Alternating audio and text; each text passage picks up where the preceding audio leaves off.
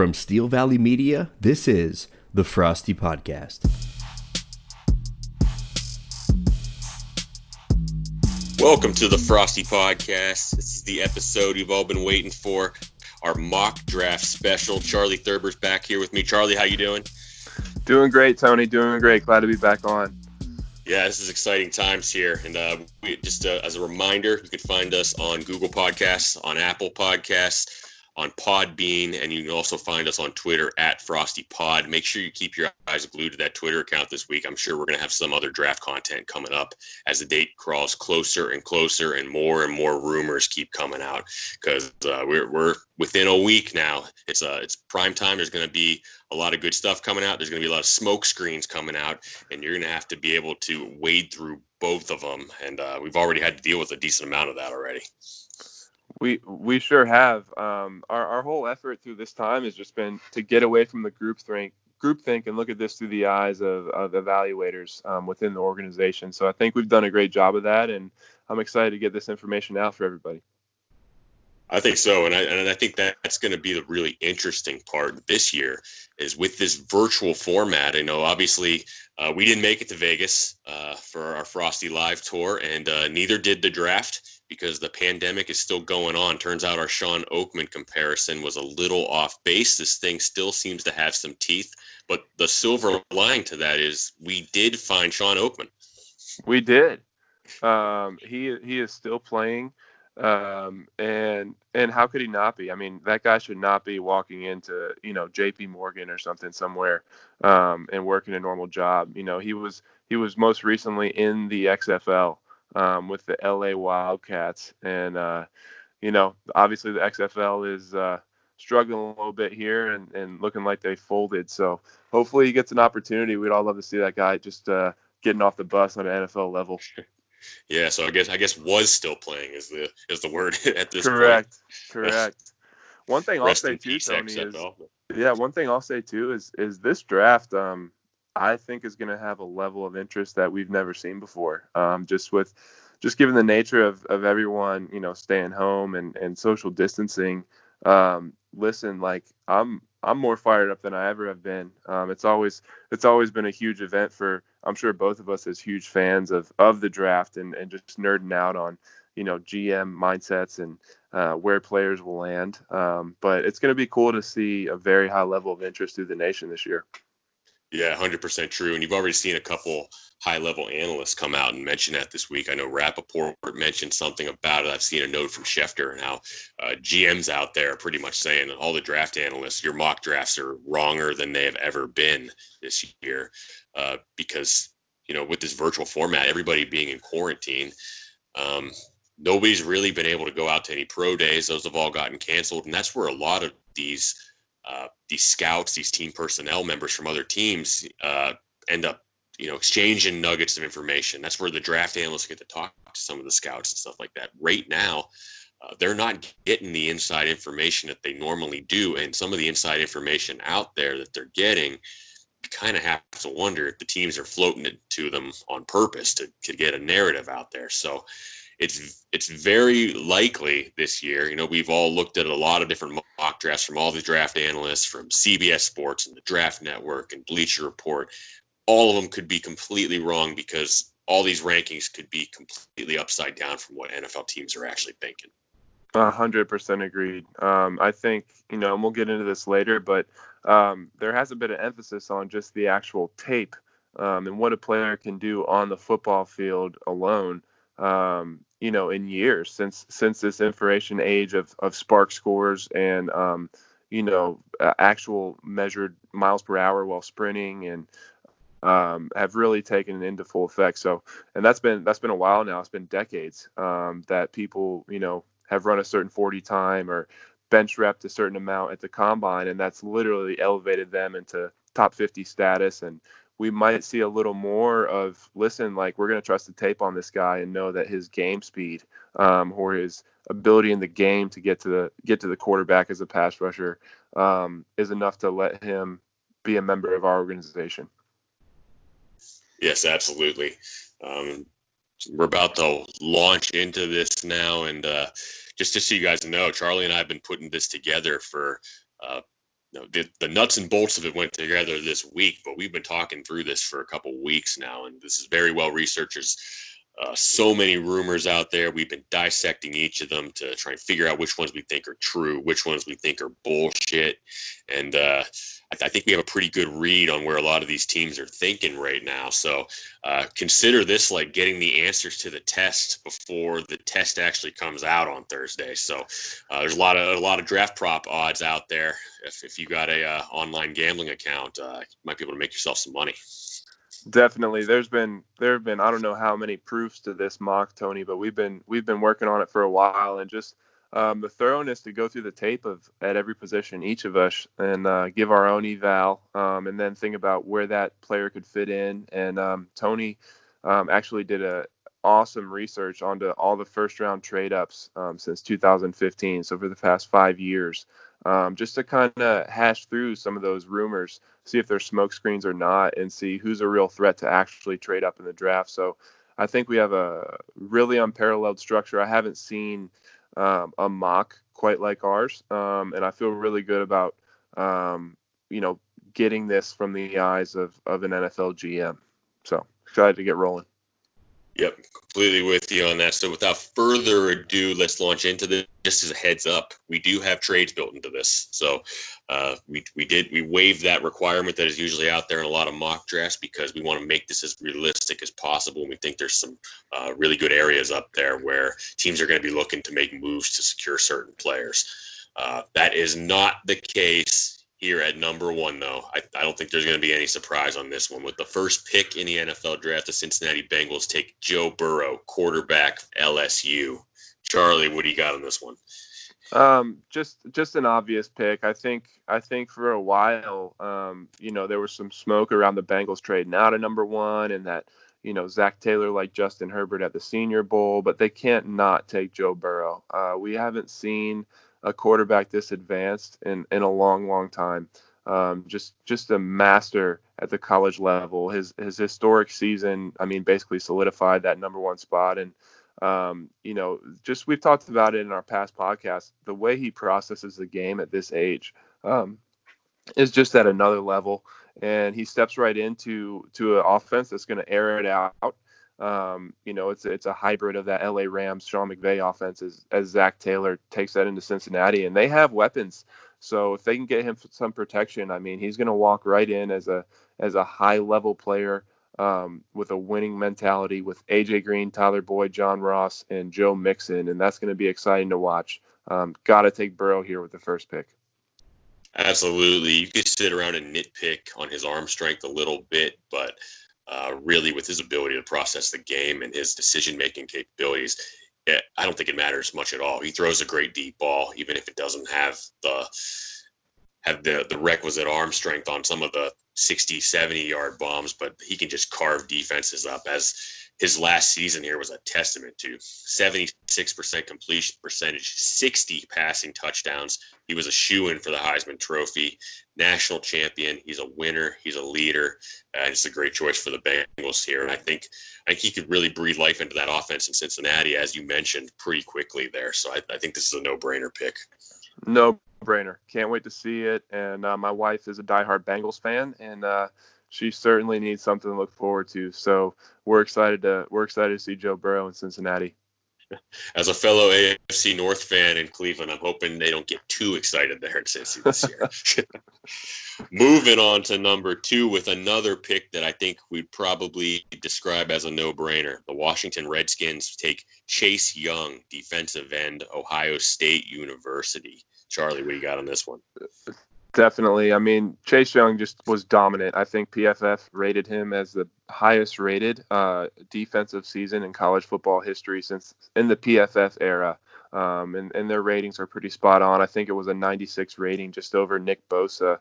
But when you look at this guy, we always say it, he looks like the Predator. He's an absolute animal. 6'5" or 6'6", 265, with burst that is uncanny for someone who's that big. Definitely, I think Ron Rivera, when you look at the identity he's going to want to build there in Washington, it all starts with the defense, just like it did in Carolina. And, we tried to sift through some of the rumors there. I think before we saw Tua maybe, having some health questions, people were floating the Tua to Washington. They were floating maybe the Isaiah Simmons to Washington. But Ron Rivera wants to get this pick right. He's also a Maryland kid, just like Dwayne Haskins was last year. It makes perfect sense that he ends up in Washington, and a very high level pass rusher for the next decade. Yeah, you can sit around and nitpick at some things with his game, but that would really be all it is nitpicking. This guy can do whatever he wants, whenever he wants to on the football field. And he did that in the Big Ten this past season. 30 and a half sacks throughout his career, 16 and a half as a senior or as a redshirt junior, but worth mentioning there that didn't play in a couple games there because of NCAA violations. So he's a no-brainer here. He's cut from the same mold as the Bosa brothers. You could probably sit here and try to rank those three, but I'm probably not going to waste any time there. They're all kind of in the same category, and I would expect Chase Young to come in there in Washington and probably turn that into one of the better defensive lines in the game with the other first-round picks they've had. So, yeah, easy pick here. Ron Rivera gets his guy. And the Redskins get a pass rusher to chase after Carson Wentz and Dak Prescott in that division for the next 10 years. Yeah, when you look at that defensive front on paper, last year's first-round pick Montez Sweat across from Chase Young is pretty scary. The athleticism on both sides. I don't know how you can really double up on one of them. And then you have Ryan Kerrigan, who's been a stalwart there for years, with Jonathan Allen in the middle. So yeah, that's definitely making it a strength and making it a long-term strength. So definitely making some noise there in DC. Have to love their mindset there too, because the team that just represented the NFC in the Super Bowl last year, the San Francisco 49ers, were built from the defensive line and just really dominated the line of scrimmage. So kind of see them replicating that a bit. Moving on to number 3. We have a trade. The Miami Dolphins trading up to number 3 for the Detroit Lions position. They give up pick 5 and pick 26. As a reminder, the Dolphins came into this with 3 first-round picks. This takes them down to 2. But I think this is a move that they have to make to secure their guy at quarterback, because with the amount of draft ammo they came into this draft with, they can't afford to come out of this draft without their quarterback, not just a quarterback. It needs to be their quarterback, the guy they have ranked the highest. And in this instance, this is Justin Herbert, quarterback, Oregon. Yeah, Justin Herbert, just an excellent profile for a long-term franchise quarterback. I think when you look at what the Miami Dolphins are doing here, everything they've done has been to build this thing from the ground up. And this is the main deciding factor when you look at a guy like Justin Herbert. You look at a guy who hasn't even scratched the surface of his potential. He's 6'6", 236. He was in the 92nd percentile athletically when you consider his height, weight, running a 4.6 40 with almost a 36-inch vertical. There are definitely some things to pick apart there with the way he processes the game. He's not on the level of Joe Burrow or Tua Tagovailoa at this point. But that's not saying he isn't capable of that. He has an absolute cannon for an arm. Tony and I have both likened him to some similarities to Josh Allen, but way more advanced at this point. I think, as long as he gets into the right system in Miami, you're looking at a guy who really can turn into that franchise quarterback and lead them for a 10-year period or longer. Yeah, the ball coming out of his hand, as we mentioned before, is just a thing of beauty. It's exactly how you picture it coming from an NFL quarterback. He's the prototype. You can obviously pick apart some pieces in his game, but some of that just comes from being in that Oregon offense where, the reads really aren't what they're going to be in the NFL system. So he's got some growing to do. He struggles under pressure from time to time, but I think that's something that with the ability to kind of sit behind Ryan Fitzpatrick for a portion of the season, maybe a full season, kind of get his legs underneath him, I think this is a good place for him to go here. The obvious conundrum at this pick was between Justin Herbert and between Tua, because the fans in Miami have been all about tank for the last year and a half. I think this decision just comes down to the fact, do you trust Tua's medicals? He's definitely going to be going in the first round here. We'll be talking about him more in depth, but it's kind of less question marks with Justin Herbert there. And I think with the athletic tools that he has, it's just too hard to pass up. And there's been rumors about Dolphins really liking Herbert last year, hoping that he was going to come out. He ended up going back for his senior year. So if that was all smoke, then that would be one hell of a smokescreen for 2 straight years. Seems like this is the guy that they really had their eyes on. Yeah, I completely agree. Excited to see what they do because, like you said, the fan base has been calling for Tua, the tank for Tua, movement here for well over a year.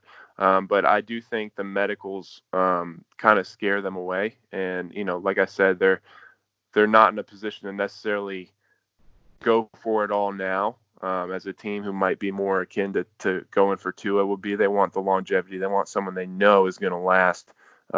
He's built for the long haul. They're trying to build a dynasty there in Miami. And we're excited to see, how it goes. Yeah, your best is availability, as they say in the NFL. So that stays true to that. Moving on to pick number 4, the New York Giants on the clock. And I'm sure we all could get a nice laugh from picturing in our heads Dave Gettleman trying to draft in his basement with Zoom, having to rely on the computer folk, as he says, to get these draft picks in this year. So that is a delicious piece of irony for this draft. So in this, I think there's been some talks of them potentially looking to move back. That is not Gettleman's MO, especially in the first round. I don't see it happening. I don't see him breaking character here because I think the player he has his eye on is one of those guys that he views as too good of a talent to pass up on. And I think in this case, that's Isaiah Simmons, linebacker safety, depending on what position you want to put him at, from Clemson. Charlie, I know this is your guy.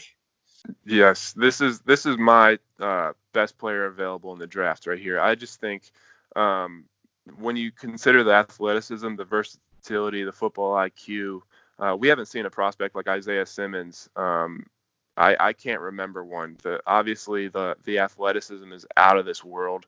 To be 6'4", 238, run a 4.39 and have a 40-inch vertical as a linebacker is just crazy. When you watch this guy on film, the tape matches up. He can line up at corner, and he can literally stay with wide receiver number ones during the college football playoff, no problem. He's more athletic than they are.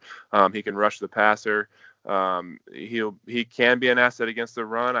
He's going to have to improve his anticipatory skills in the gaps a little bit. But with what you're working with here, his intangibles, that shouldn't be a problem. I think when you talk about Gettleman, you go back to his pick of Saquon Barkley 2 years ago, and running back was not necessarily the logical pick.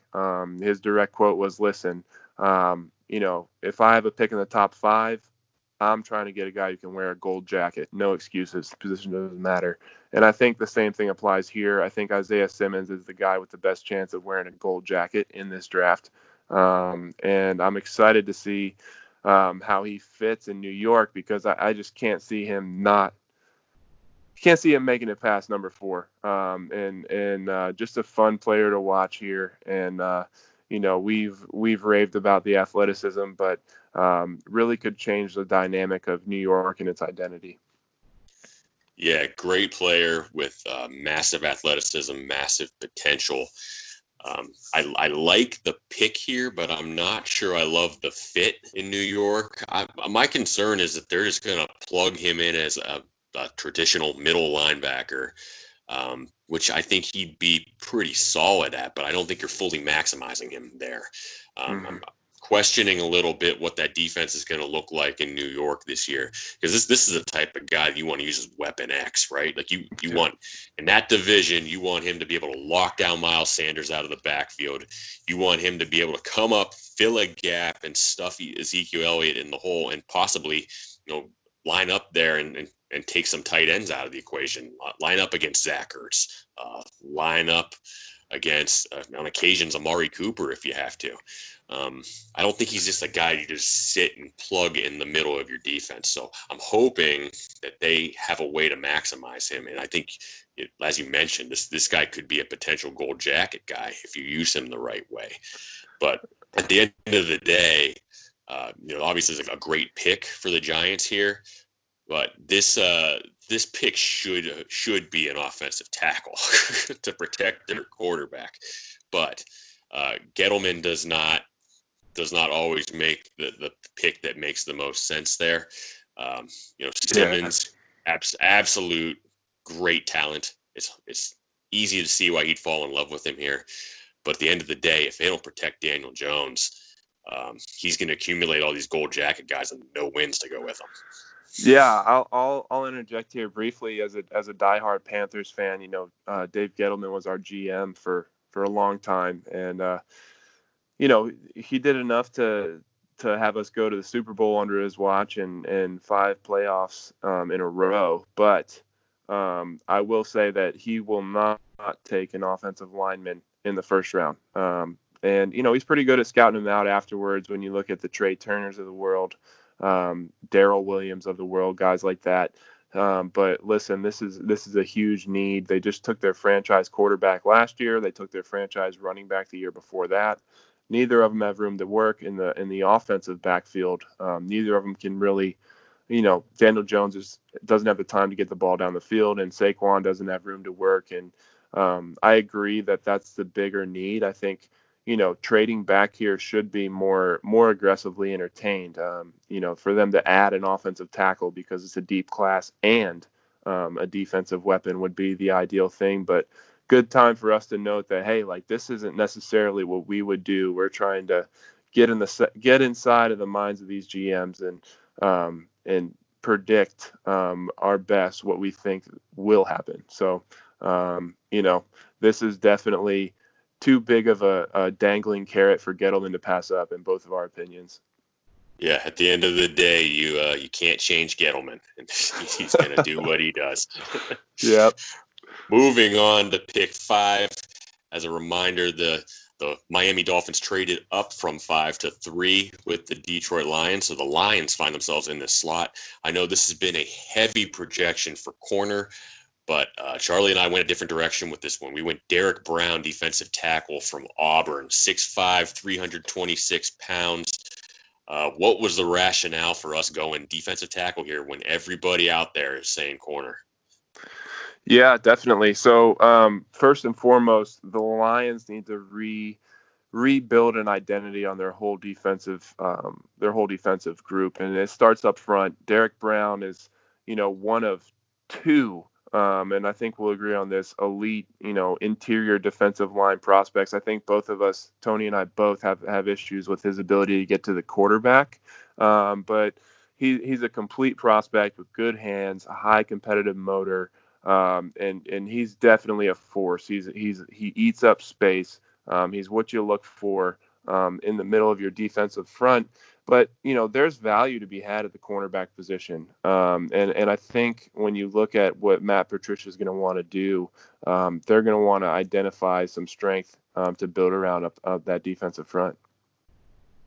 Yeah, I completely agree. They need to stop the run there. And I think if you just look at the way this draft is formatted, where you have 2 really good defensive tackle prospects in Derek Brown and Javon Kinlaw, and then it really drops off. Whereas the corners, I think there's also a big 2 with Okudah and with Henderson, but I think the depth at the position is a little better. So especially when you just picked up another first-round pick and you have an early second-round pick, I think you can get an impact corner there where you're not going to be able to do the same thing as at the defensive line position. This is just not a draft where D-line is real heavy like it has been in the past. So I could see them falling in love with Derek Brown here with his ability to clog up space, shed interior linemen pretty quickly and make plays in the backfield. He's got a really good motor. I think I think his probably needs to pack on a little more muscle. I know we've seen some pictures of him, and his arms are like spaghetti strings right now, but it hasn't seemed to matter too much playing in the SEC. He's still dominated doing what he does, and I think this is probably a good fit for Detroit here because they badly need to stop the run in that division with teams that really want to run the ball. Minnesota, Green Bay started running the ball more consistently last year, and I think Chicago really, once they get their offense where it needs to be with their new quarterback Nick Foles, I think would like to run the ball more consistently as well. So exactly. I think this pick makes a ton of sense for him there. Exactly. You can't leave your corners on an island. You know, you can have the best corners in the world, but if you don't have any pressure up front, you know, the quarterback's going to have all day to throw, and there's no corner in the world who can shadow a receiver for, 7 seconds or something. So completely agree with this pick, and I like our line of thinking on it. Yep. All right, pick 6, the Los Angeles Chargers on the board here. They likely would have been involved with the Dolphins there, trying to trade up to number 3 with Detroit to get their quarterback. They just don't have enough ammo to get it done with the amount that Miami came to the table with. If they want their guy, they're going to get their guy. So the Chargers end up stuck at 6 here. I think they're still making a quarterback selection here. We have Tua Tagovailoa, quarterback, Alabama. Charley, what? Yeah, this has been mocked to be Herbert quite a bit. There's been a lot of noise out there that Herbert is the guy they want. Whether he's the guy they want or not, he's not the guy they get here. But what do you think goes into the thought process of taking Tua here and not waiting on a quarterback later? I think it goes hand in hand with what we mentioned about the Dolphins, how they're trying to build something sustained for the long haul. I don't necessarily think the Chargers aren't trying to do that. I just think their roster is built to win right now. They have a defense that's at its peak, arguably, with the recent addition of Chris Harris. You got Casey Hayward, Derwin James, Joey Bosa, Melvin Ingram, all these guys. The defense is pretty darn close to great, if not elite. The offense, you have weapons everywhere. You have Eckler, you have Hunter Henry, you have Keenan Allen, Mike Williams, etc. A guy like Tua, who we love as a prospect, could step right in and take this team to the playoffs, no doubt in my mind, as long as he can stay healthy. But take the health out of it. When you talk about just these GMs and these organizations are going to sit down and watch the tape on these guys, Tua's tape it's exceptional. The guy is a cannon. His accuracy is incredible. I know a lot of people will say, well, he had 5 first-round receivers in the Alabama roster, and that's fine. It's just the way it's obvious he processes the game at a high level. He recognizes things pre-snap, and he gets the ball on point post-snap. So I think he'd be a perfect fit here for Tom Telesco. And when Telesco mentioned what he's looking for in a quarterback the other day, it was quick decision-making, accuracy, leadership, things that Tua, is all about and could definitely provide from day one. Yeah, this quarterback decision is all the way around. Just the prospects in here, the whole discussion changes completely if Tua is healthy. And if he doesn't have the injury rap sheet that he has, we've mentioned before on past podcasts that the line between Burrow and Tua really isn't that big.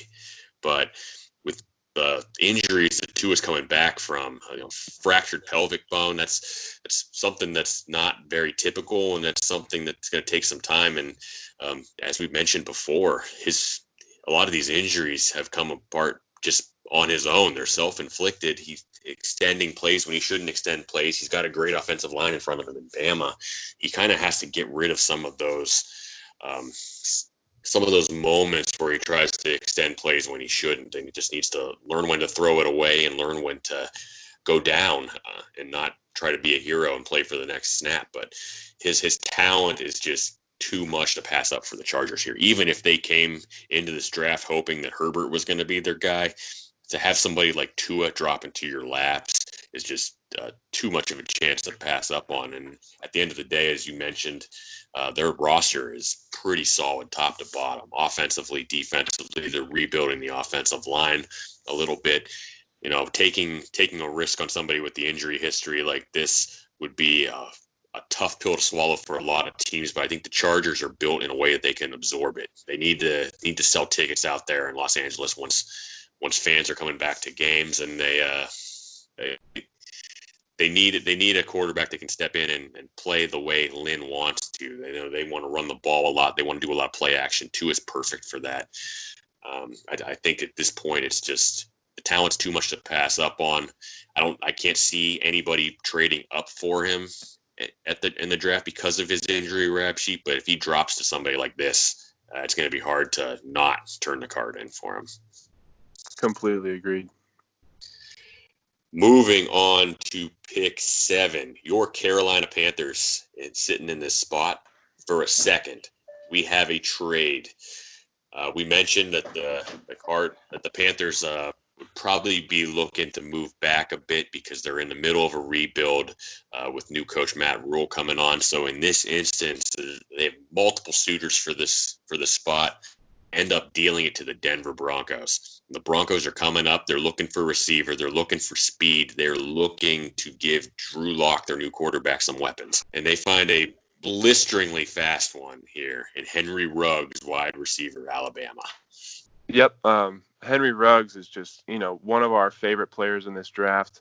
And so many people compare him to Tyreek Hill, but that's honestly the easy thing to do.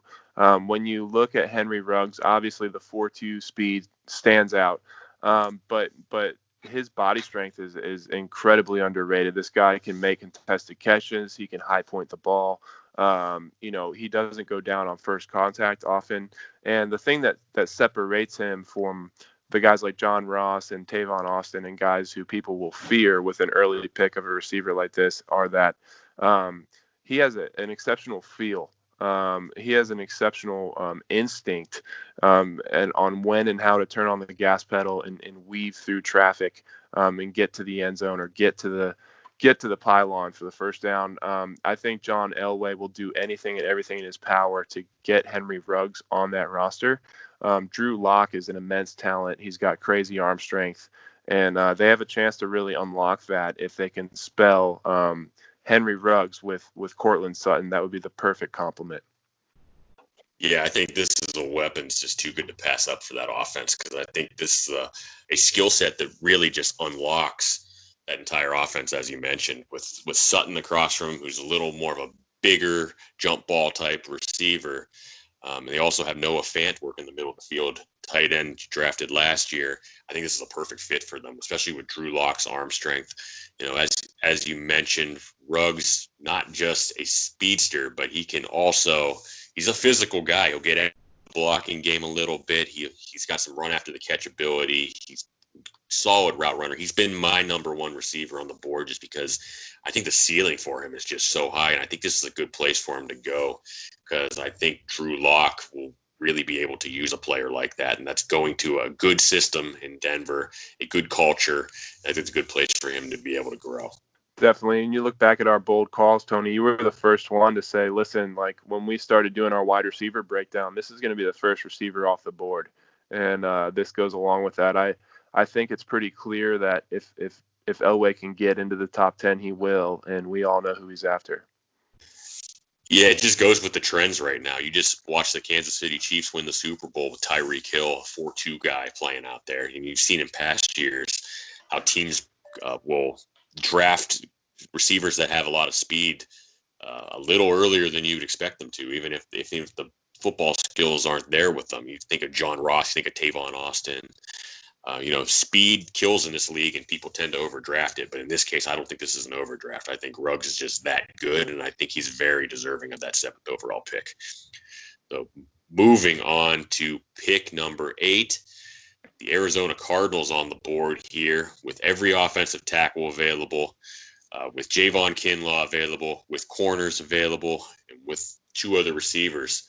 But in this instance, they're getting a lot of traffic on the phones, and I think they deal this pick. Tampa Bay Buccaneers moving up just got Tom Brady. They desperately need a big-time left tackle to protect him, and we gave him a good one from the SEC, Andrew Thomas, left tackle from Georgia.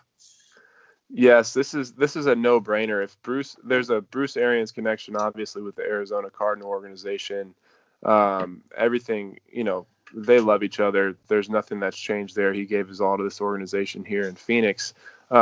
when you look at what the Buccaneers want and need to do, and you look at what the Cardinals need to do, this is a perfect fit. The Buccaneers need to come out of this draft with one thing, most importantly, and that's an offensive tackle who can process the game with the greatest quarterback in NFL history. And that really separates Thomas from the other tackles in this class. When you look at Andrew Thomas, his ceiling might not be as high as a Becton or a Wirfs, but he has on tape just an incredible resume of processing the game at the high level, successfully pass blocking, successfully run blocking at Georgia for 3 years in a pro scheme offense for a quarterback who isn't that mobile, and Jake Fromm. And it's a perfect fit. I think Bruce Arians will sell the house to do whatever it takes to get Andrew Thomas on his roster, and I think he knows he has to hop over a few tackle-needy teams to do that. And then when you look at the Cardinals trading back, they only have 2 picks in the first 3 rounds, and they're a team with a lot of needs on both both lines, offensive and defensive line, some holes at linebacker, and et cetera. So I think they will jump at the opportunity to add a pick in the second round also from the Bucs, and both teams end up happy.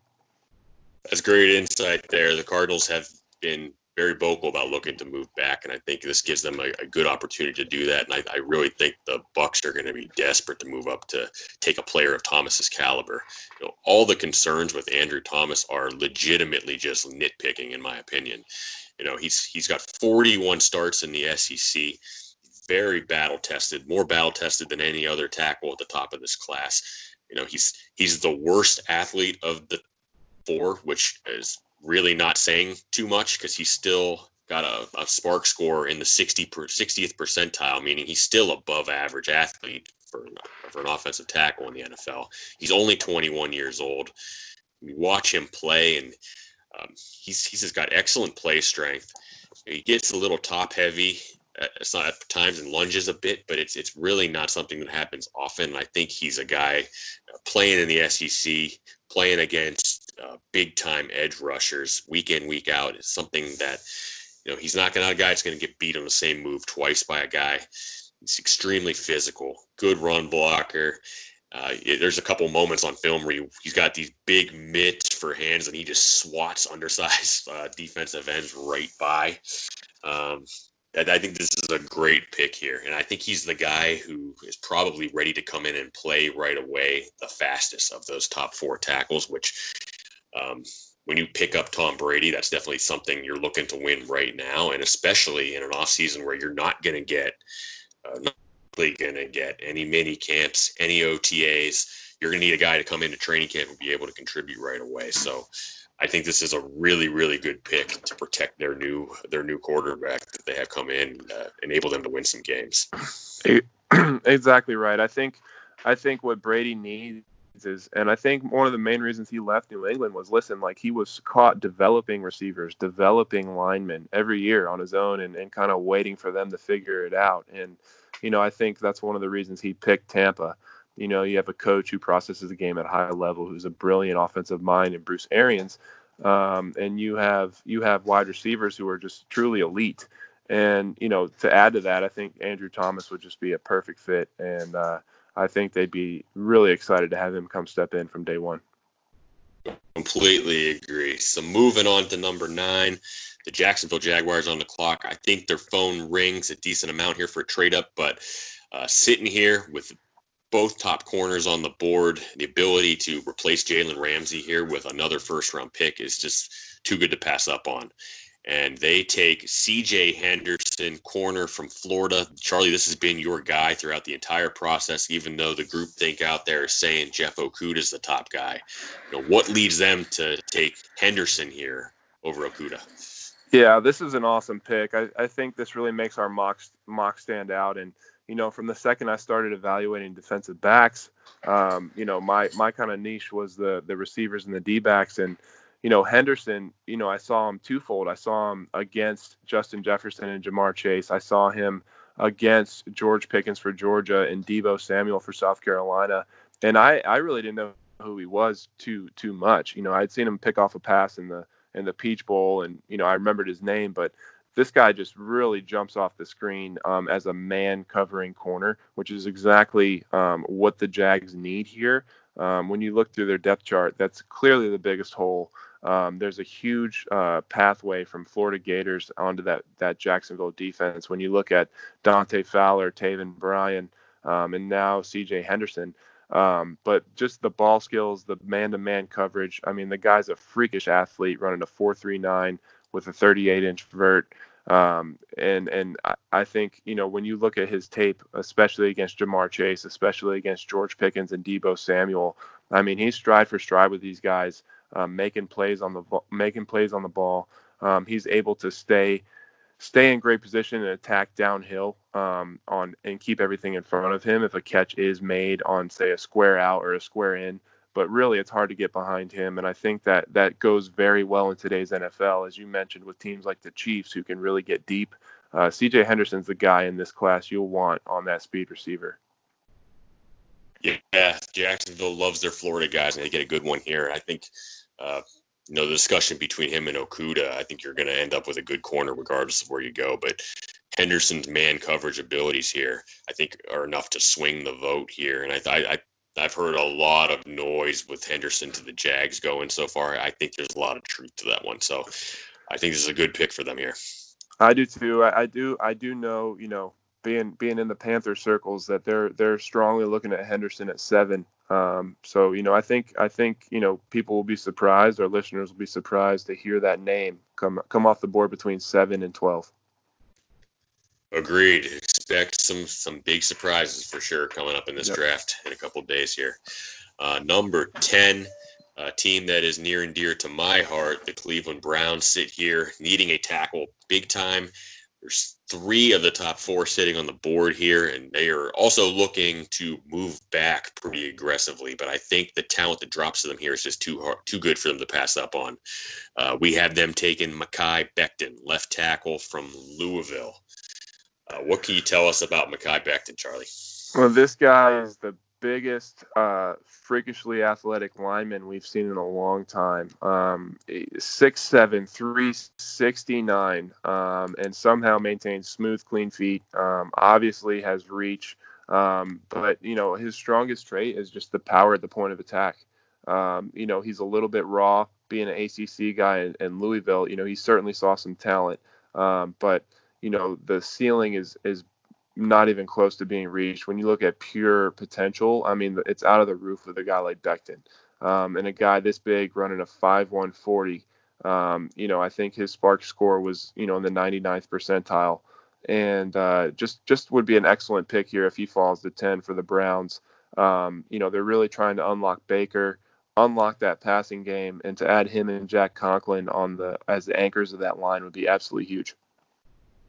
Yeah, there's going to be a big decision here if it plays out this way between Becton here and Tristan Wirfs. And Wirfs, I think, is a perfect fit for what they want to do offensively. But just looking at Andrew Berry, the new GM, and the tree he comes from, they put a heavy emphasis on elite athleticism. You're getting great athletes with both Wirfs and Becton, but you're not getting the 6'7", 360-pound size with Wirfs. And also the ability for Becton to step right in at left tackle, where Wirfs played right tackle. And it's something that seems trivial, but it's enough of a change where if you're stuck between 2 guys, it might be something that swings your vote there. Becton is the best run blocking tackle in this draft. He's an absolute beast getting after people in the run game. The Browns want to run the ball a lot. He's a little bit raw in true pass sets because Louisville didn't do a lot of true pass sets there. They're a heavy run and play action team. But I think, that game plan fits a lot of what the Browns are looking to do as well. And I think the ceiling for Becton is just monstrous. As I've mentioned to you, there's going to be a couple front office personnel that are going to look at him and see Jonathan Ogden in his size and athleticism. So obviously Ogden is a gold jacket guy. So that is a heavy comparison there that a lot of things have to go right for. But I think with just the potential they have there and some of the other work that they've done in the offensive line already, I think he'd be a great fit there and somebody who could maybe eventually blossom into their best offensive lineman. Certainly, it would be excited to see him reach his potential. And I think you're right on line with where Cleveland's line of thinking would be, getting him over to left tackle and, seeing if they can't get a gold jacket on him in 20 years. Hey there, Frosty Podcast fans. Derek Frost here. Hopefully you are all staying safe in lockdown right now. We have a special announcement from the Frosty Podcast in addition to Apple Podcasts, Google Podcasts, and Podbean, as Tony told you at the top of the show. You can now catch the Frosty Podcast on Spotify. That's right. Give us a follow on Spotify to catch the latest episodes. More to come soon. We move on to pick 11, the New York Jets, another team that is offensive tackle needy here. It's a need to protect Sam Darnold. He's taken a beating back there. With the talent that's available here, I think it's a no-brainer. Even though they may have some needs at receiver, they need pass rushers, they need a lot of things, but I don't think any are more glaring than they're needed at offensive tackle. So they take Tristan Wirfs, offensive tackle from Iowa. We just mentioned that the Browns would be heavily in on him as well. What can you tell us about Tristan Wirfs? Tristan Wirfs, when you look at the tape, it's exceptional. I mean, first and foremost, before we get into his athleticism, it's clear on tape that he's a plug and play guy at the next level. The question is, and you mentioned this in the last pick, is he a right tackle or a left tackle? He's played pretty exclusively right tackle. And you could probably set him right there right now and let him be an above average tackle with the potential to be great. I think most of these teams looking at him in the top 15 will want him to move to left tackle just because it's tremendous ceiling. So it seems that he processes the game at a very high level. His functional athleticism is crazy. It's clear he has a high football IQ. But really, when you get into this, this guy's 6'5", 320 and ran a 4.8 40. With a 37-inch vertical, which is just ridiculous. I mean, he's putting up, linebacker numbers at the size of an offensive tackle. So I think to get him at 11 is an absolute steal. I think, in this instance, they'll be tempted by, a few of the receivers as well as Okuda, but they can't pass up on protecting their franchise quarterback. Yeah, Wirfs is my favorite lineman in this class. I've been really high on him from the beginning, just on his athleticism. There's some teams that are looking at him and are thinking that they may need to move him to guard because of his height. He's a little under 6'5", about 6'4.5". Not a lot of tackles have, really reached elite status in the NFL at that height. But I think his overall athleticism and his just mental makeup will allow him to get by at right tackle or left tackle. He's the first true freshman offensive tackle to start in the Kirk Ferentz era at Iowa. And that's saying something with the amount of offensive linemen that this school churns out on a year-to-year basis, and good NFL offensive linemen. It's not like they get to the NFL and they end up not being real great there. They end up being really good there as well. So that's really saying something to me. He's got a wrestling background. I think this is a no-brainer pick for the Jets here to get their guy to protect Darnold for the next several years. Moving on to pick number 12, the newly minted Las Vegas Raiders are on the clock here. We think that they will probably be looking to move up. Probably eyeing that Arizona spot, maybe that Carolina spot, 7 or 8. But in this instance, I think they get boxed out just so I don't think they're willing to give up the amount of picks it would take to get up there, especially if they get the sense that the Broncos, who they'd be competing for, were going after a different receiver than they were. And I think that's the case here. We have them going with Jerry Jeudy, wide receiver from Alabama. So they go with the other Alabama receiver. This one pretty different from Henry Ruggs. I know this is your favorite receiver, Charlie. What can you tell us about Jerry? Definitely my favorite receiver. And like you said, Ruggs is tailor-made for the spot open in Denver. Judy's tailor-made to be a wide receiver 1 in John Gruden's office. He's just a tactician.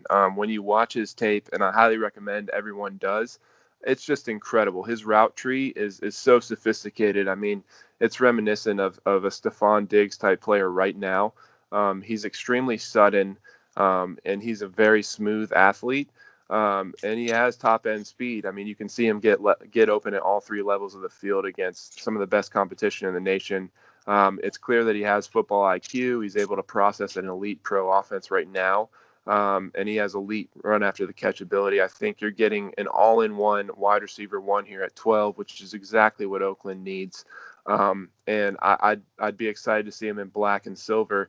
It's notable to mention his spark score was only a 21 percentile, which is super low. I think Tony said, we may have one or two receivers in recent 5 years who have really succeeded with such a low spark score. But important to note, he ran a 4.40 with a 35-inch vertical. That's pretty darn good. And in a year where tape is really valued, I think there's no player in this draft whose tape really jumps off the charts like Jerry Jeudy's tape as a receiver. We've comped him to Stephon Diggs, who actually had a similar spark score, also ran a 4.40 with a 35-inch vertical, and he's doing just fine. So huge win here for the Raiders, and yes, my favorite receiver in the draft. Yeah, the spark score he came up with is really the only blemish you can find on this guy, because across the board, he's just an elite receiver in every category, and kind of surprising that his score ended up being that low. It makes me wonder if there was an injury that was nagging him or something at the time. But I don't know, when you put together a 4.45 40, it kind of seems like you're going at full strength. But Jeudy is a great fit for what Gruden wants to do there. They need a top line receiver like him. There's just been a lot of noise that CeeDee Lamb is the top receiver on the Raiders board. If you remember last year, the Raiders sent home all of their scouts a couple weeks early because they were so concerned about leaks getting out of the building. Mike Mayock, the GM, former NFL Network draft guru, he knows how to play the media game. Essentially, if there's news out there about who the Raiders want, it's because Mayock wants it out. So in this instance, I don't think Lamb's their guy. I think Judy's their guy. I think he fits what Gruden wants to do, and I think it makes a lot of sense here for him. So with pick 13 now, the NFC champion San Francisco 49ers are on the clock, and I think John Lynch knocks over a bunch of stuff on his desk trying to get to the send button in time to quickly get this pick in. Jeff Okudah, cornerback, Ohio State.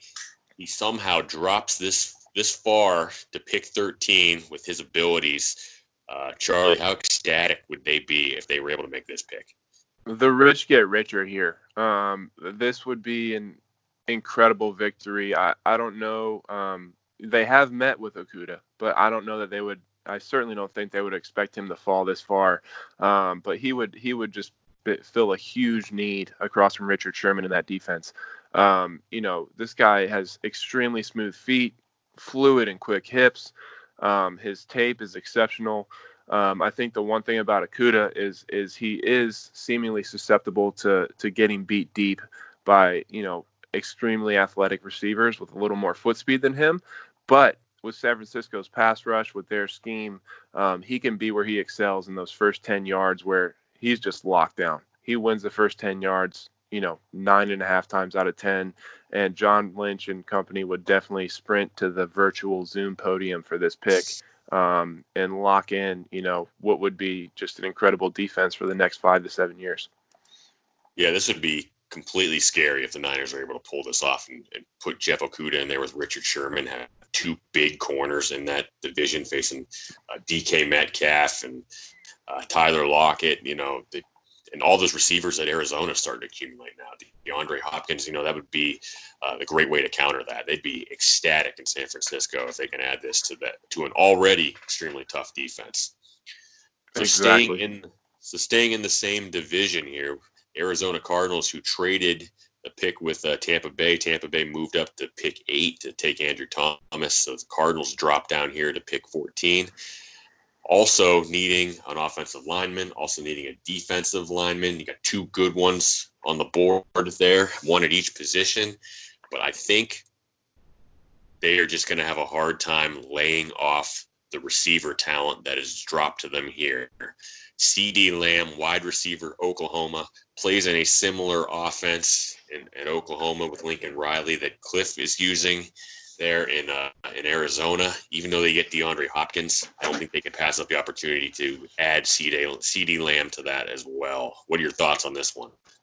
Definitely. I think it's a win-win situation. I think Lamb's in play at 8. I think, when you look at the draft pundits, we need to, as high-level fans, throw all conventional wisdom to the side. I don't think Cliff in this regime it really values the offensive line. I don't think it's fair to just throw a tackle in there because it's clear they had a bad offensive line. I think they're going at this thing completely differently.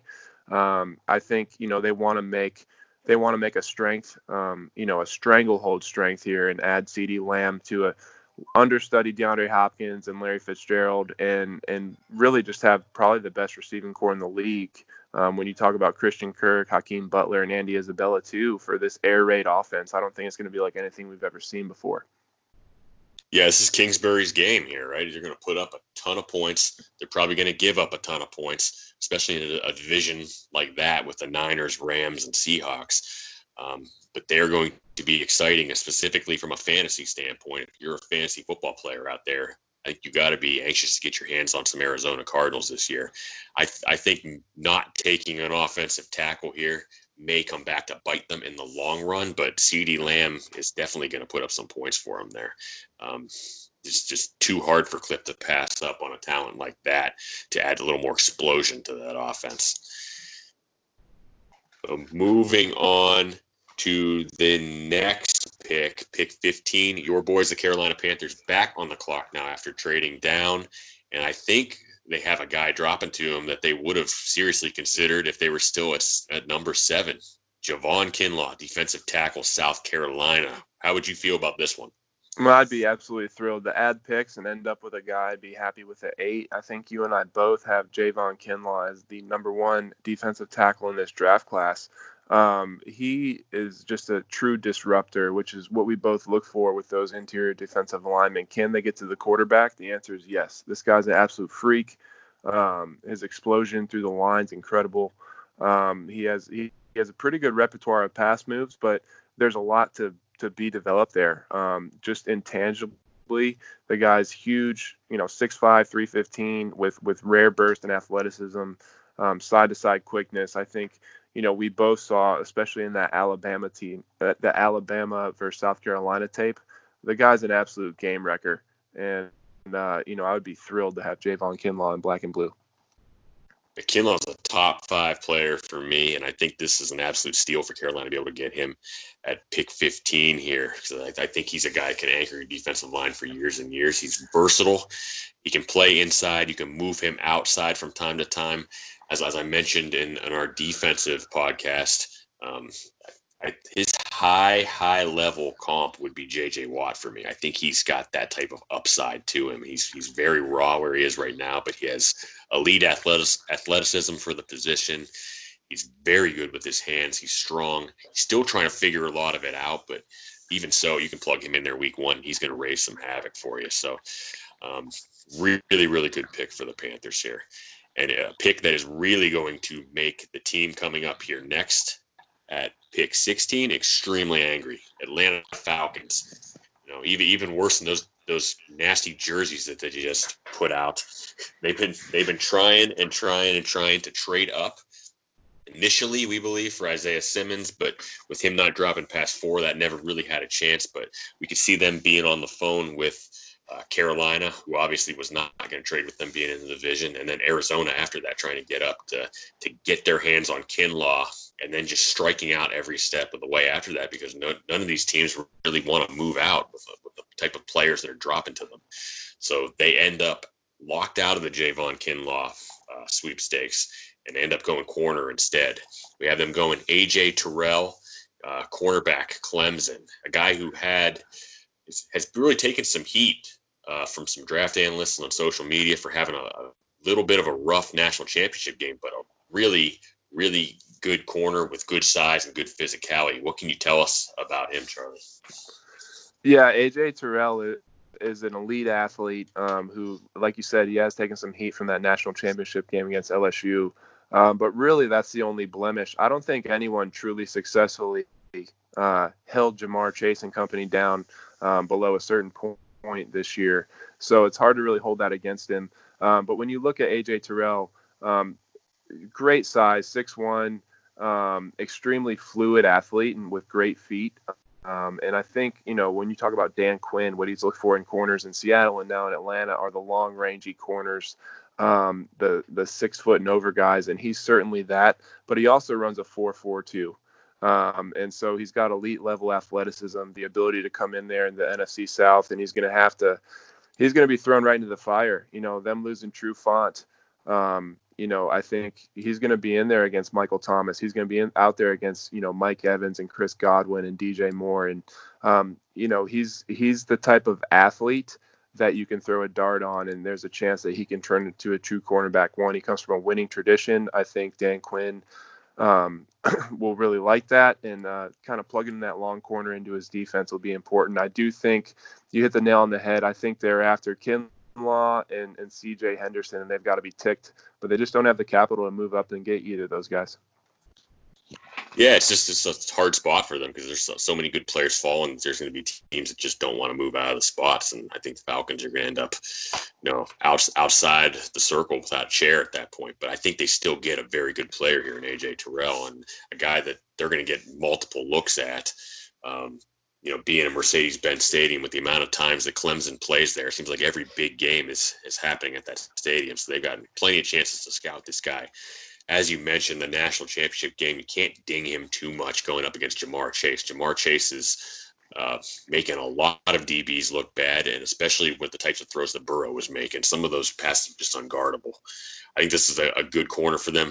Really fits what Quinn looks for with the size and athleticism out there, and I think he's going to need to be battle tested pretty quickly in that division with Brady coming to town and with Breeze coming to town. But I think it's a good pick for him there. Next up, pick 17, and we have a trade here, and not the type of trades we had before where it's just picks for picks. Dallas Cowboys sitting here on the clock, and we have some listeners that are avid Dallas Cowboy fans. I think they're going to like the way this one turns out for them. The New York Jets trade safety Jamal Adams to the Cowboys. This has been rumored for quite some time, going back to the trade deadline last year. In this instance, the Cowboys give up a first, a third, and a 2021 second-round pick to get Jamal Adams, who would immediately take ownership of that secondary out there in Dallas and would be the type of alpha leader that defense needs, and a great safety to boot. It's easy to see why they've been looking to add him, and sitting there at pick 17, probably better than any safety that you would be taking in that spot. So I know we both really like the trade.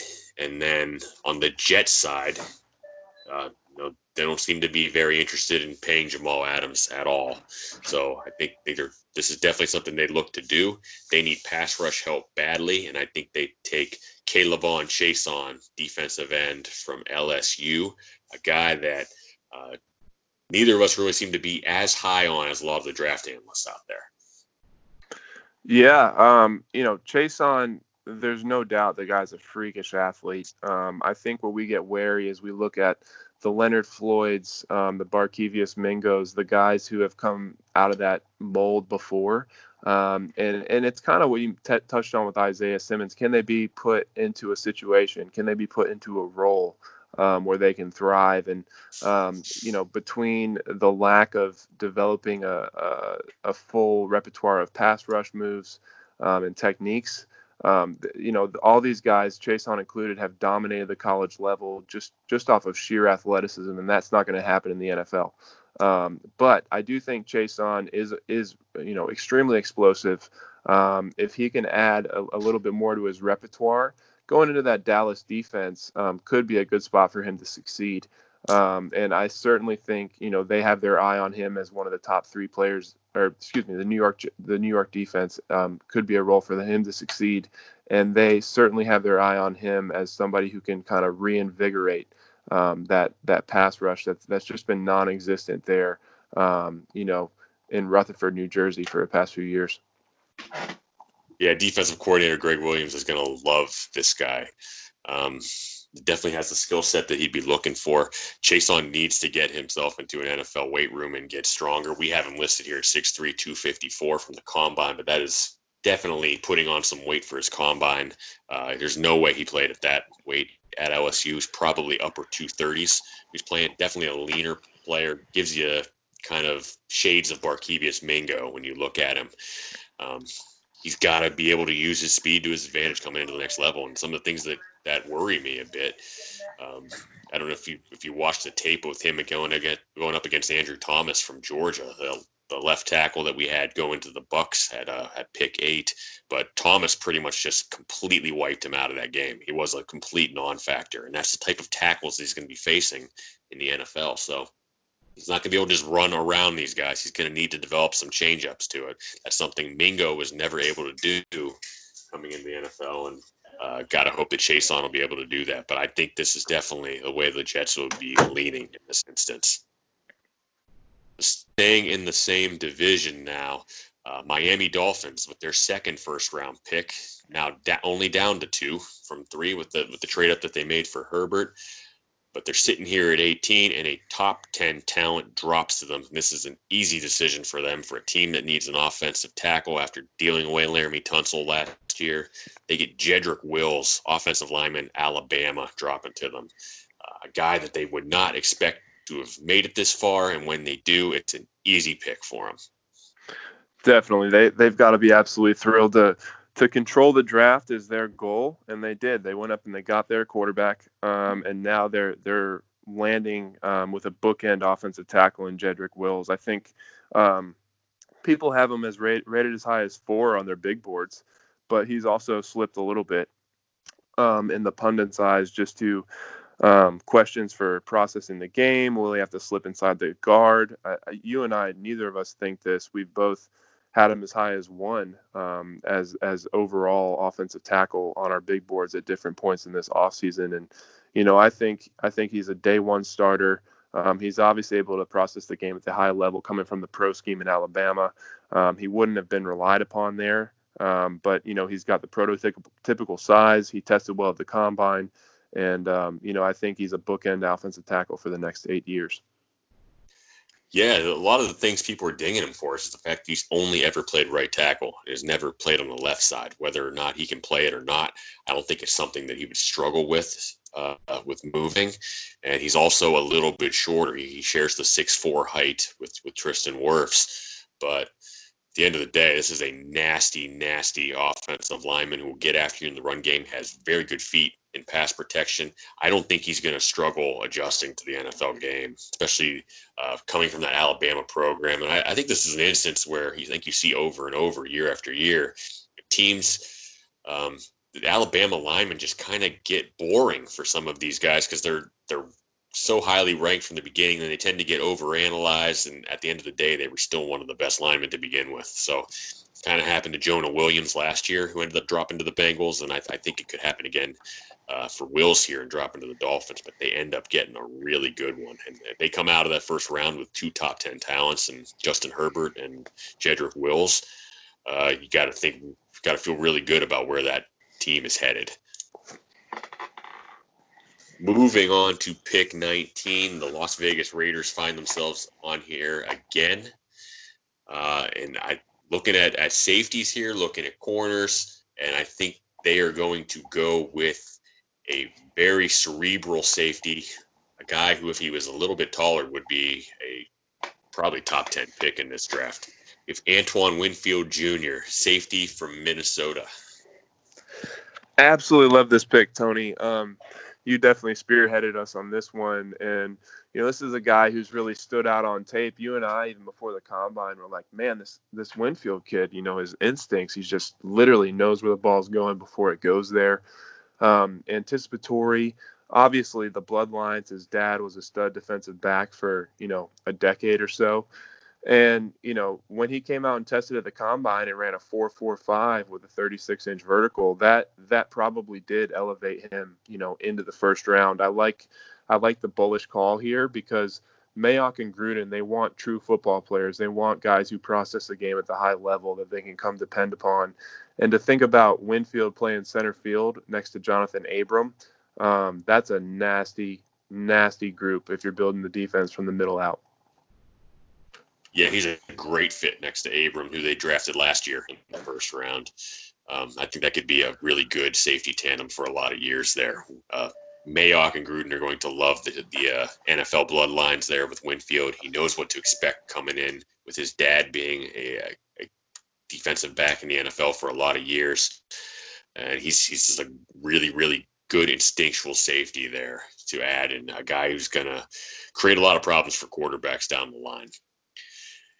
And the last pick in the top 20, the Jacksonville Jaguars find themselves on the clock again. And again, they keep the pick here, even though there's going to be some teams starting to call them, trying to move up. But I think with the wide receiver talent that drops them here, the Jags have a lot of needs. But the ability to take Justin Jefferson, wide receiver from LSU here, is just too good to pass up. Yeah, Jefferson's just an elite talent. I think, he's so shifty, so excellent in small spaces across the middle of the field underneath at the college level. He was Joe Burrow's safety valve there at LSU. I don't know that any of us expected him to come out and be 6'2.5" and run a 4.40 with a 38-inch vertical. I mean, he just tested off the charts. He's got size. He can play inside. He can play outside. And this year, and we were talking about this through the week as we were projecting this mock, it's all about seeing if Gardner Minshew can sink or swim down there in Jacksonville. So to give him a weapon like Jefferson, who can kind of be his safety valve across from DJ Chark, who's an emerging deep threat. If you can't thrive with those two as your wide receiver core, it's definitely going to be time to move on. Completely agree, and I think it's just about getting weapons for Minshew to find out what you really have in him. And if you end up not having enough weapons for him, then next year, if you find yourself in position to get Trevor Lawrence or Justin Fields, then you have a fully stocked group ready to go there and really ready to put together some offensive fireworks. With the Philadelphia Eagles, I think this is a team that would have really been looking at Justin Jefferson had he dropped there. So they come up with the issue of whether they force a pick at receiver here or whether they go a different direction. They have a lot of needs on defense. We have them going Kenneth Murray, linebacker from Oklahoma here, a pick that makes a lot of sense for a defense that needs a leader in the middle of that defense with Malcolm Jenkins, the safety, leaving town, needs a good linebacker, needs a lot of speed there. This is a pick that the fans are not going to like in Philly. I can guarantee it because they want a receiver badly, but we think it makes a lot of sense for them. What do you think, Charley? Yeah, I think it makes a lot of sense too. I mean, there's plenty of depth in this receiver class. I mean, there's starting receivers that are going to be taken in round 4 and even maybe round 5. So when you talk about losing Malcolm Jenkins and kind of that high football IQ, I think they need to replace that with leadership and the potential to kind of expand into that defensive leader role. So really like the pick here. Yeah, they haven't used a high pick on a linebacker in a long, long time. It really wasn't the philosophy of Andy Reid and Joe Banner before Howie Roseman, and he hasn't really done it too much on his side either. So this would be breaking character for them a bit, but I think the talent is worth it here to get a guy with the speed that Murray has and with the instincts that Murray has. I think he'd be a good fit there in a division with you're going to make you cover a little bit. So you're going to have that ability with your linebackers. And as you mentioned, there's still the ability to get a good receiver here in round 2. Moving on to pick 22, the Minnesota Vikings on the clock, and we have a trade. The Indianapolis Colts coming up from the beginning of the second round to secure their quarterback of the future, Jordan Love, quarterback, Utah State. Charley, what led us to making this decision? I think it makes perfect sense. I mean, Jordan Love is exactly what the Colts need. They need an understudy to Phillip Rivers, who has a year, maybe 2. Jordan Love is a player with a very high ceiling and could step into a role a la Pat Mahomes a few years ago where, you learn from a savvy vet, you learn under a great offensive mind like Frank Reich, and you step into a pretty darn solid offense and offensive system for a guy like that to thrive. So, with players like Love, it's hit or miss. If they end up in a bad offensive system, they may never flourish. But Indianapolis would be a perfect landing spot to see him kind of put that arm talent to the test. Yeah, there's building noise. The Patriots are very interested in Love at 23, so this kind of gives the Colts a spot that they absolutely have to get up ahead of, and unless the Patriots are going to trade up themselves. I think waiting here for New England side ends up hurting them, and the Colts end up jumping up. The Colts have no quarterbacks under contract for 2021.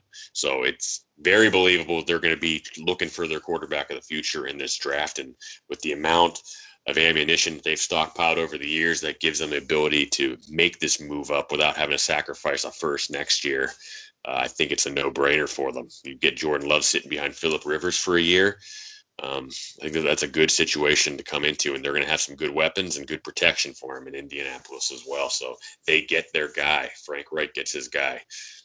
Moving on to pick 23, the Patriots, who lose out on Jordan Love here, end up making a more obscure pick, which might shock some people listening out there because, everybody's watching the same mock drafts here, but the Patriots don't tend to follow the mock drafts. They don't tend to follow the group think. They look for guys that fit very specific roles. And in this instance, we have them taking Bryson Hopkins, tight end from Purdue, 6'6", 244 with a 4.6 40. Good athlete on the perimeter. Charlie, what can you tell us about this pick?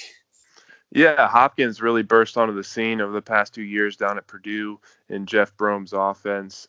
Definitely fits the mold on a Patriots tight end. Not only reliable, but definitely, like you mentioned, has the size and the speed to really be a threat against linebackers and safeties and challenge them physically. So I think when you talk about fitting a new quarterback into that system, whether it's Stidham, if it's Jordan Love, if he were to fall to them, but in this case it's Stidham, that tight end role has been non-existent last year without Gronk.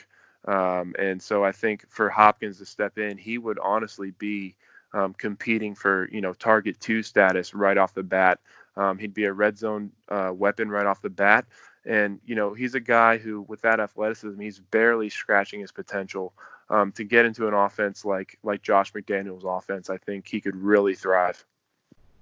Yeah, he's a guy that really gives you the ability to mix and match your matchups a little bit, really take advantage of his size and his athleticism in space. And as you mentioned, you got to get that new young quarterback Stidham some weapons there, which is really going to irk Tom Brady a little bit to see him leave town. And now all of a sudden the Patriots are starting to invest draft capital into some weapons for the quarterback there. But I think that's probably the route they're going to end up going.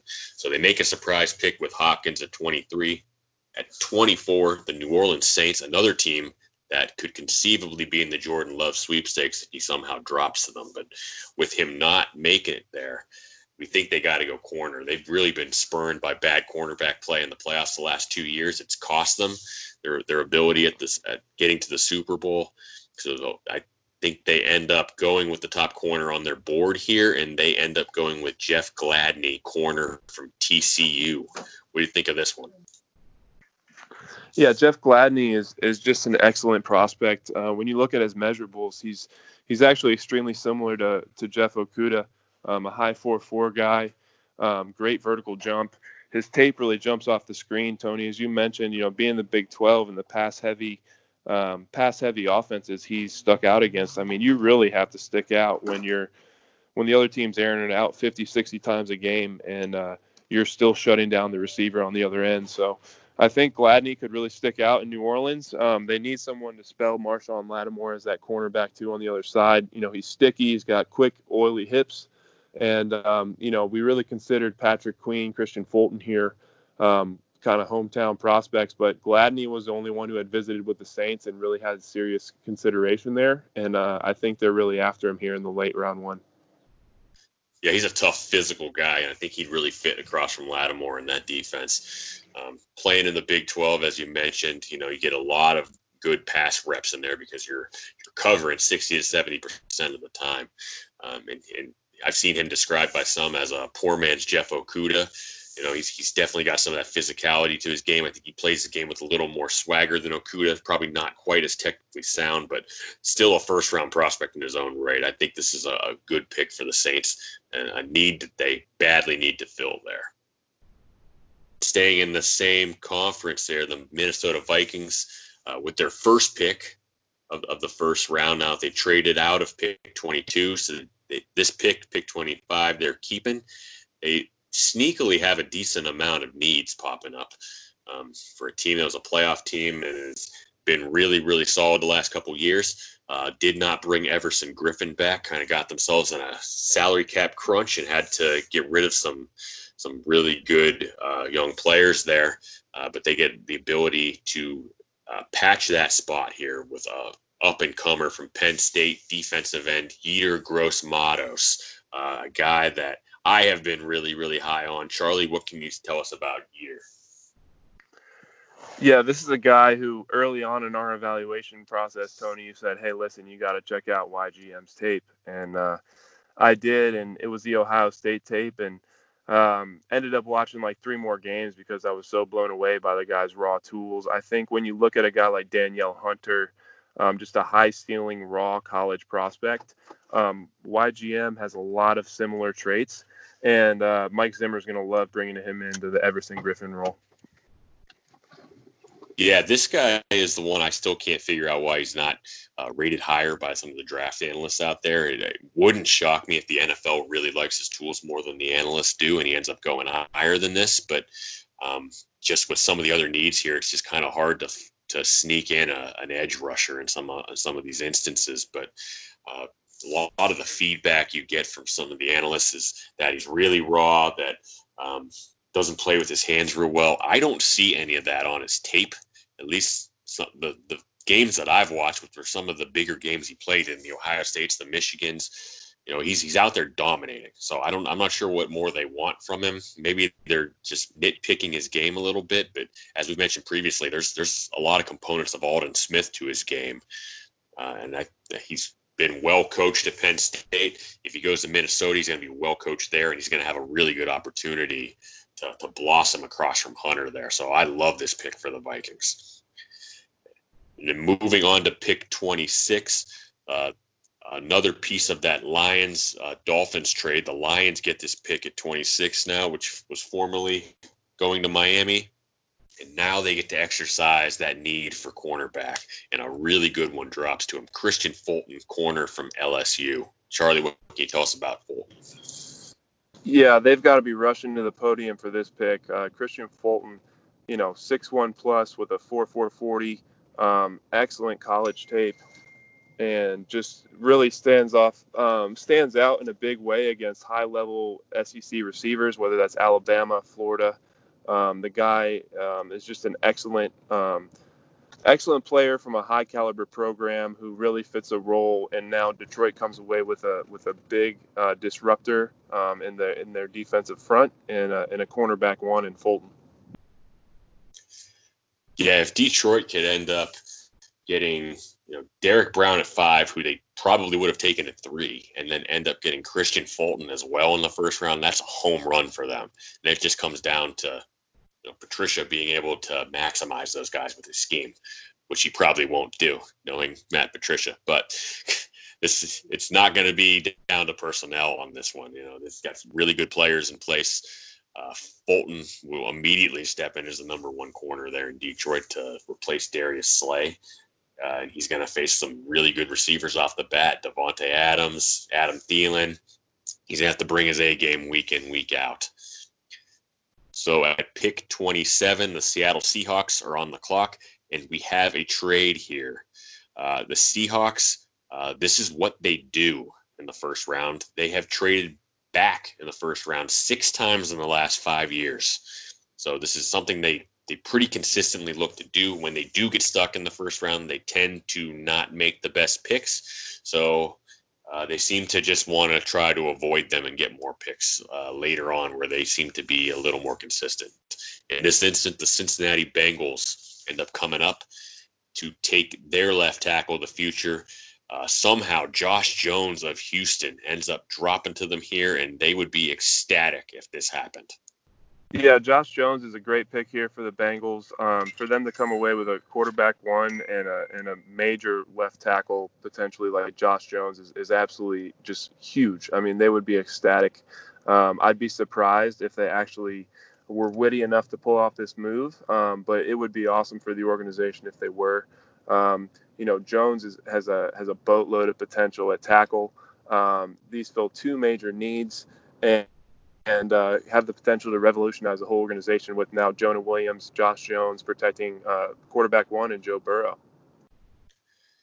Yeah, the Bengals really have to break from their tradition of not moving around the boards for this one, but I think the player dropping to them would be worth it because I have Josh Jones as a top 20 player on my board, and I think his skill set with his movement skills and athleticism and the tackle and what he showed at the Senior Bowl during the practice week and during the game there is probably going to move him up a lot of boards. So if he ends up dropping this low, I think you're going to have the Bengals and you're going to have a lot of different teams looking to get up back into the end of the first round to hopefully get him because that's great value at pick 27. Staying in the same division now, the AFC North, the Baltimore Ravens find themselves on the clock at 28. Another team that could potentially be looking to move back, but I think with the player that dropped to them here and the amount of speed and tenacity that he would bring to their defense, I think they'd have a hard time reconciling that thought in their heads. So they end up taking Patrick Queen, linebacker from LSU. Both you and I are both really high on Queen. What can you tell us about him? Yeah, I think they have to be ecstatic about the value here.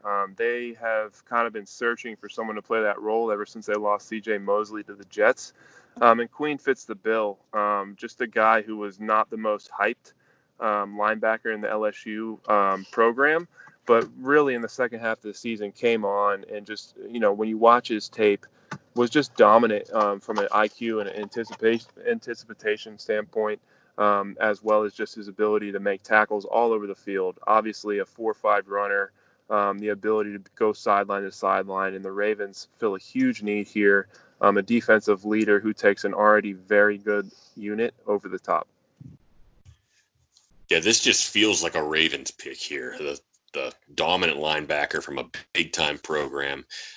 Queen will get hurt a little bit because he's a little bit raw. He doesn't have a lot of starts to his name. Didn't really start for LSU until later in the season, but with his speed and his tackling abilities to hold up in coverage, he's a little bit undersized. He's 229 for the combine, probably played a little bit under that during the season, but he doesn't lack any pop even with that minimal size. You see him in reps at the goal line.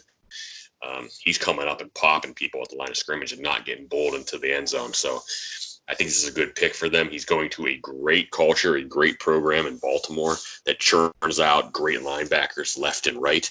They haven't had one with the talent of Queen since C.J. Mosley. I think this is a great piece of clay for them to mold there, especially in a division where the Browns want to run the ball, the Steelers want to run the ball, and the Bengals are going to be running the ball with Joe Mixon. You need a good physical linebacker to come up and make some plays for you. And moving to pick 29, the Tennessee Titans on the board. They lose Jack Conklin in free agency to the Browns, who is their right tackle. You know that they want to run the ball a lot there. I think they are going to end up going with an offensive lineman here, and it's going to be Ezra Cleveland, offensive tackle from Boise State, a guy that I have been really high on, a guy that has been linked to the Cleveland Browns quite a bit as it goes. Charley, what can you tell us about Ezra? Yeah, Ezra is just a high riser, but when you watch his tape, it's unfortunate to know that it took everyone this long to kind of get on the train. He's a big guy, tested pretty well at the combine, but he obviously has a high football IQ and the ability to run and pass block at a high level. I think he could step in. I think he profiles as a right tackle at the NFL level, which is perfect here because it's exactly what the Titans need, filling in that Conklin role. Resuming their ability to kind of dominantly run and control the time of possession game there in Vrabel's offense. So I think Ezra Cleveland presents a perfect opportunity for them to fill in probably their biggest need in the draft. Yeah, I could honestly see Cleveland going higher than this, but this is just how the board falls in this instance with his athleticism and his his size, his speed. He's going to be a guy that you're going to be able to put in there at tackle immediately and play right away. But as he continues to develop strength and core strength in particular, he could be a really good lineman for you. He's a guy right now who, though he put up really good reps on the bench press, 33, he doesn't really play with that strength yet. He kind of needs to develop that punch but his footwork and his movement skills are top notch. And in a league that is going more and more towards these zone and outside stretch type plays, he's a guy that is definitely going to be looked at as to have an offensive tackle and a guy that can really move some bodies for you there. And I think it's a good pick for the Titans to replace Conklin with him there. Pick number 30, the Green Bay Packers on the clock here. They've been aggressive in the past couple years and have been moving up. I think they stay put this time. Just can't be moving up every single year and continue to get rid of later picks. A good receiver falls to them here. We have Denzel Mims, wide receiver from Baylor, a guy that neither of us are particularly high on, but there's a lot of buzz about him out there in the community. There's a ton of buzz. I think everyone knows who the big four receivers are. And once Jefferson's off the board, the teams from the Eagles back are acknowledging, hey, we legitimately might not have a shot at one of those big four guys. Who do we want? And when you look at Mims, you and I aren't too high on him because the tape doesn't really jump off the screen.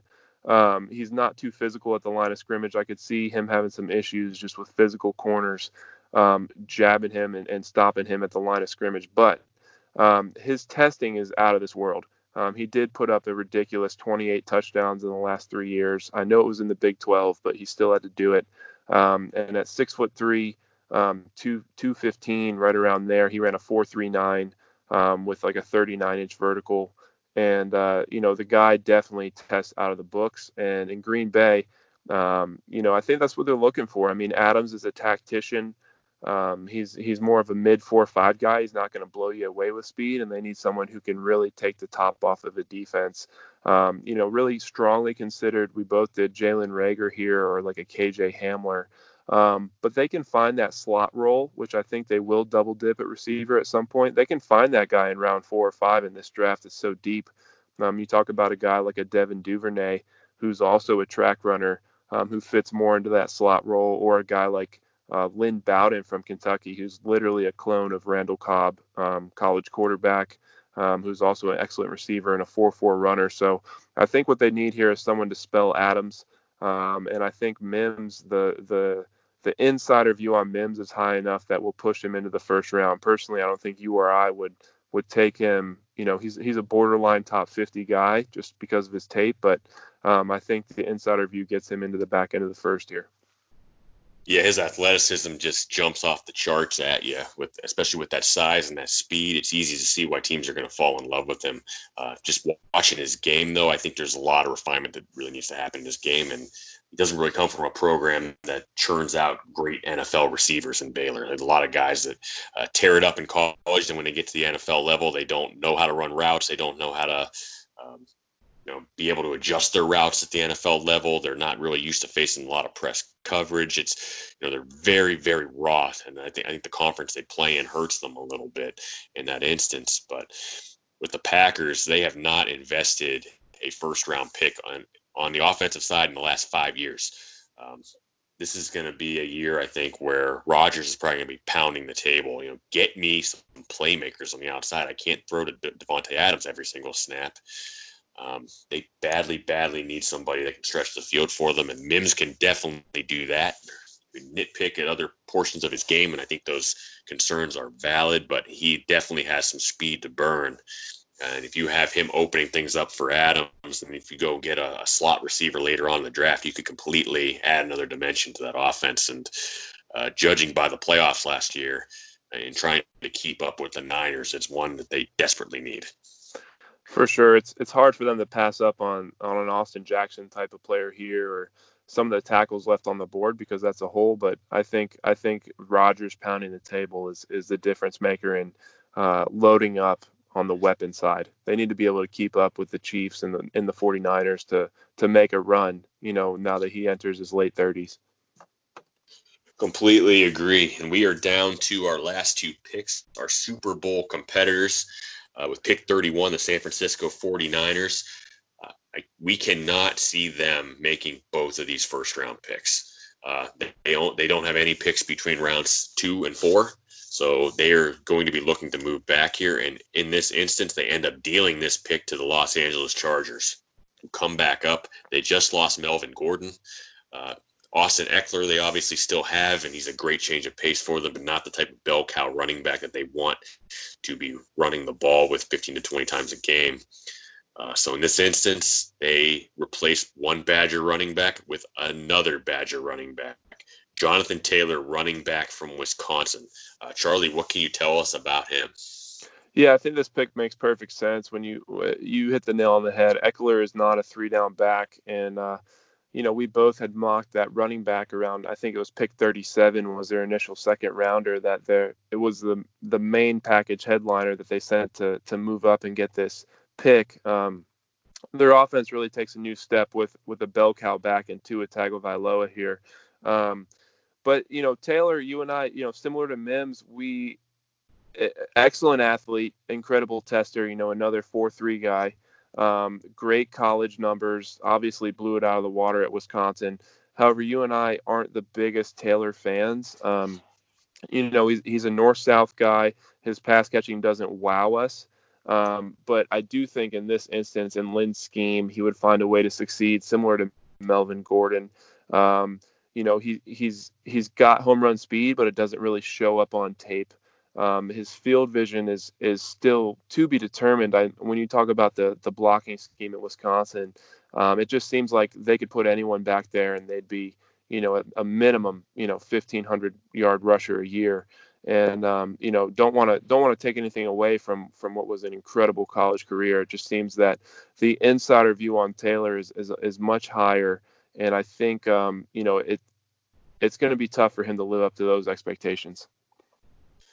Yeah, I completely agree. I've been pretty vocal about not being real high on Jonathan Taylor, but I've just kind of resolved myself to the fact he's probably going in the first round. This past week, I've heard the third person in the past month compare him to Saquon Barkley. So apparently those thoughts are out there, even though probably both of us would say those are ridiculous. I don't like Taylor's initial acceleration. I think he tends to stop his feet before he gets to the line way too consistently, and it doesn't get himself going. I'm just not sure. My comp for him throughout the entire process has been Ben Tate, and I'm sticking with it from an athletic standpoint, from just the way he plays the game, the way he runs the ball. It all looks like Ben Tate to me. But I think this is a good place for him to go if you're going to maximize his talent, and maybe he could prove me wrong on this one. Go into a system where they have other really good weapons, and they have a coach and a scheme that really wants to run the ball and gets creative with the way they run the ball. So good place for Taylor to go. For sure. And it's important for people to know that, hey, Ben Tate, it isn't a knock. It sounds like a knock, but it's not. I mean, Ben Tate ran a 4.4 flat and had a 40 some inch vertical coming out of Auburn, and was a pretty productive NFL back. It's just, a guy like Saquon Barkley, that's just on another level. That guy's game speed, there's no hesitation in his game when he's accelerating or bursting through a hole at the line of scrimmage. It's just a whole different animal, but completely agreed. Yep, a little far-fetched. So we had our first running back come off the board. With the last pick here, the Super Bowl champion Kansas City Chiefs will take the next running back off the board. That's DeAndre Swift from Georgia. He's top running back on both of our draft rankings. What can you tell us about DeAndre Swift? DeAndre Swift, just an explosive player, truly a home run threat. Mid 4.4 guy with great balance, great pad level. Great receiving ability, truly a 3-down back. And in the modern NFL, especially when you look at the Chiefs, he would just be a true weapon. I think the Chiefs do have some needs along the interior offensive line. They could use a linebacker. They could use a corner. They have a chance here with Swift to take what is their biggest strength, just that potent offense, and take it to a whole nother level. Nothing against Damian Williams. But to have a true home run threat like Swift, I mean, we saw what Damian Williams did in that offense. A guy like Swift, you would think he could almost double that. I mean, the guy, he's got great field vision. What he did to SEC defenses, I know he had a great scheme and great blocking, but it was impressive. He could find the hole, and he could make the linebackers and safeties miss and get to the next level pretty darn consistently. So I'm excited to see him. And I think, when you talk dynasty leagues, when you talk fantasy football, He's the one I'll be looking for as a rookie running back. Yeah, especially if he ends up going to the Kansas City Chiefs. Obviously, looking for dynasty running backs, you're going to be looking at whoever the Chiefs end up taking in this draft. But if it's somebody with the talent of DeAndre Swift, then he might be in first overall pick territory for dynasty leagues out there. Because I think he's a guy that can really maximize that offense and take it to another level with his pass catching ability and his that explosive gear that he has to his game. Something that's been missing the last couple of years since Kareem Hunt got released by them. And you got to think they're going to be looking to re-implement that part to their game at some point here. They could also look on the defensive side, but the defense really made some big improvements down the stretch last year, and I think they're expecting a lot of that to continue. So the talent with Swift dropping to the end of the first round here is just too much to pass up, and they get their guy. Wrap, the first ever Frosty podcast mock draft is in the books. That was a lot of fun. Truly had a blast doing this with you, Tony. We cut up a lot of tape, had some awesome conversations on player evaluation, and we're fired up, man. Can't wait for this draft, and can't wait to release some more good stuff this week for the listeners. Big board, final mock, and I'll be releasing that wide receiver blueprint as well. Absolutely, and if you guys get to check out that blueprint, it is really impressive. Very similar to some documents that you will see from actual NFL scouts putting these boards together. So very in depth, color coded, has high level comps, low level comps. Charlie's done a lot of good work on it. So make sure you check out his work there, and make sure you keep your eyes peeled to the Frosty Pod Twitter this week, because we're going to have some more content coming out for you as this gets closer. And likely you could see some individual mocks from us the night before the draft too, with the up to the minute stuff that we're hearing from some of our more trusted insiders out there. We're still sourcing through all the information, trying to figure out what we think is true and what isn't, and we're going to be doing that up until the actual day. So we're in draft week, so get excited. Happy drafting to everybody, and we'll catch you next time.